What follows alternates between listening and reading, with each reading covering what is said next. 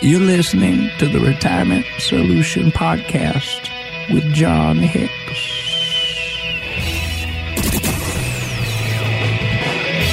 Thanks for joining us this week. You're listening to the Retirement Solution Podcast. I'm Jennifer Perry here with John Hicks.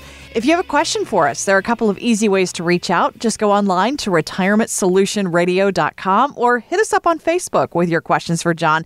Do a search there for the Retirement Solution with John Hicks. You had a big week. Not only did little Allie have a birthday recently, so did you. I mean, You're another year older. Do you feel it? Yes, I do. Yeah. Oh, my goodness, do I ever. So, every year we call it Gobble Week. So, in Thanksgiving week, often there is my anniversary. This past year was my 17th anniversary to my lovely bride, Tennille, who I cannot believe she stuck with me for the first 6 months. Me neither. Much less 17 years. Right. On top of that, my littlest's birthday is 3 days before my own, and typically Thanksgiving falls in that week. So, we've typically called it Gobble Week because there's just so much going on. All I want to do is have someone else cook and clean for us and us get out of town. Right. Which is what we're typically able to do. We try to get down to South Carolina. In the past, we used to do cruises, but you could not catch me on one of those floating Petri dishes anytime in the next 5 more years. Nope. Impossible. Poor cruise industry, too, because, I miss it. But, I'm with you. Can't go quite yet. So it's been a very different year, too, in terms of how we travel. It is nice that people are doing more. I've seen more families gathered again for the holiday season this year. Yep, feel a little bit safer about that with shots and such. But what about how our economy has changed just this year? I mean, last year was its own different beast, John, but even this year, we've had some significant changes, haven't we? Very much so. And if you kind of think about where we were, now let's all just kind of flash back just a little bit.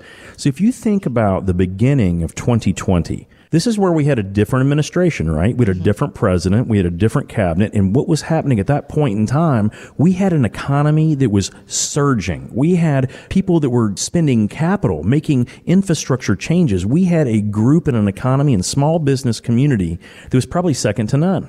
Then, of course, in March, we went into shutdown mode. We had all kinds of calamities from that point in time. We had the Fed that stepped in just so the stock market didn't completely fall apart.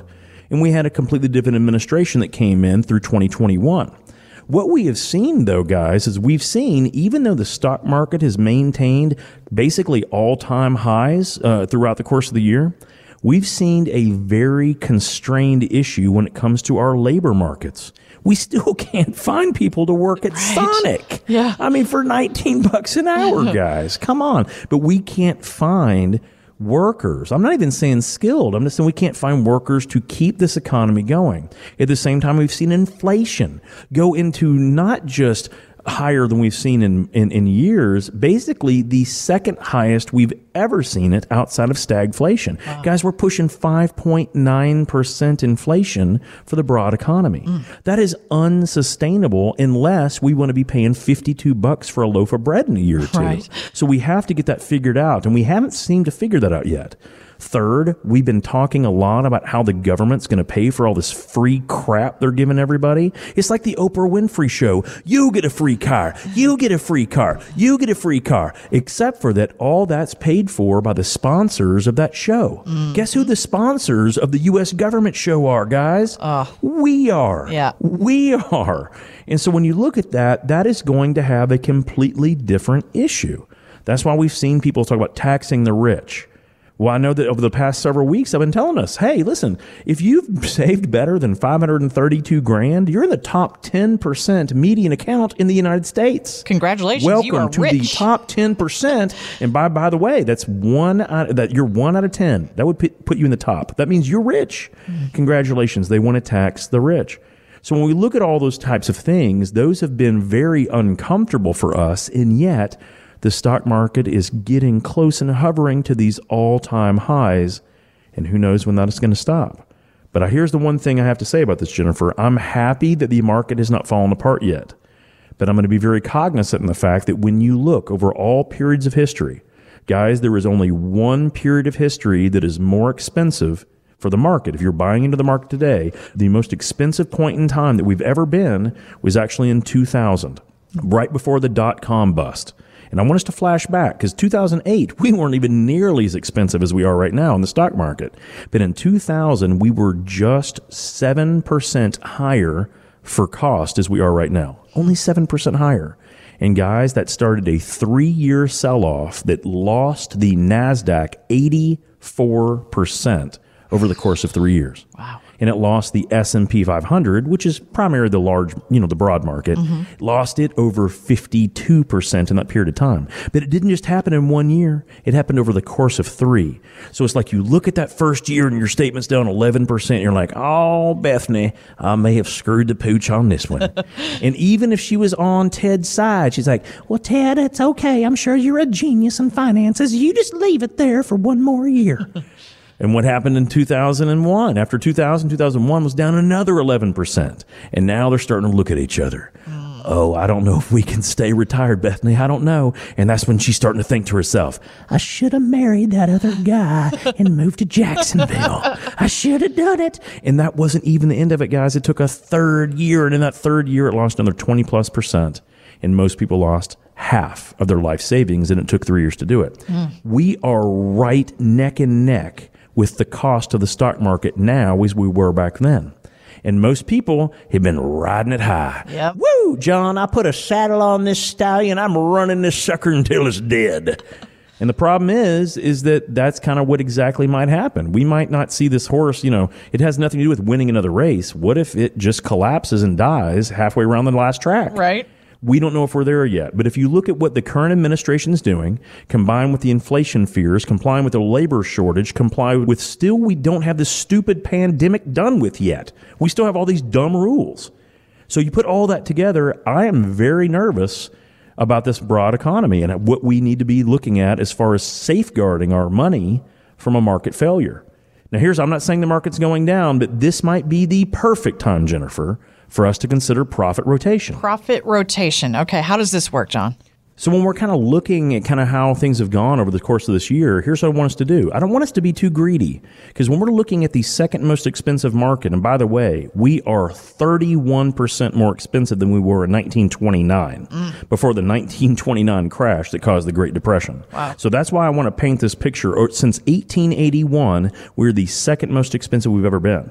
We need to look at what we have our money invested in, Jennifer, and we need to find out, hey, should I take a little bit of profits off the table? Should I rotate some of these high flyers that have killed it for me this year and done so well? Should I pull some of that off the table so that the house can't take that away from me? Yeah. That's profit rotation. Okay. It's looking at those high flyers and going ahead and pulling off those crazy awesome profits and putting it in a spot so that if the market does tank, we at least have protection of some of those profits. The house can't take it all away from us. Guys, it's so simple, and yet so few of us do it. That's why I have to talk about it all the time. Profit rotation is a mandatory part of how we deal with a lot of our strategic investments. We want to make sure that, yes, we want to make it, we want to make all the money we can, but once we feel like we've hit that number, we don't want to be greedy. Because bulls and bears, Jennifer, can both make money, but pigs get slaughtered. Yeah. We want to make sure that we're rotating, that even if greed is good for this moment, we want to rotate that out so that we can't lose too much of what we gained. Guys, especially if we're in 3 to 5 years of retirement, believe it or not, there are many strategies that exist that we can retire earlier than we thought, or we can retire with more income than we thought, as long as we don't have too much of a tremendous downturn. So look at your risk, look at where you are, and just find out, can someone help you with profit rotation so that you can lock in a better future? And so for our listeners out there, John, when they're opening their investment statements, perhaps hopefully at the year end, kind of taking a look at where they stand right now. Even you and I have compared notes off the air and looked at our own investment statements, and we're looking at particular holdings and saying, wow, I can't believe that did this well this year. Sure. Those are the things where we might want to consider profit rotation, right? Oh, absolutely. I mean, I'm looking at a couple of my holdings, and I like them. I've held them for more than a year, so it's short-term capital gains. I made 200% and 300% in some things. Man. And by the way, my IQ has gone up point for every amount that stock's gone up. Yep. But I'm at the point where I'm realizing, man, I never thought I would get to hear, if I pull that off the table, would I still be okay? And what I realized is yes. And that's why I have the artificial intelligence on my own portfolio to help me automatically do profit rotation, because otherwise I would look at those positions and say, look how smart I am. And of course, until I get kicked in the butt. And then I don't have those profits, and my wife looks at me and says, I thought so. And guys, that's what I'm trying. Profit rotation just keeps my wife from often going, I thought so.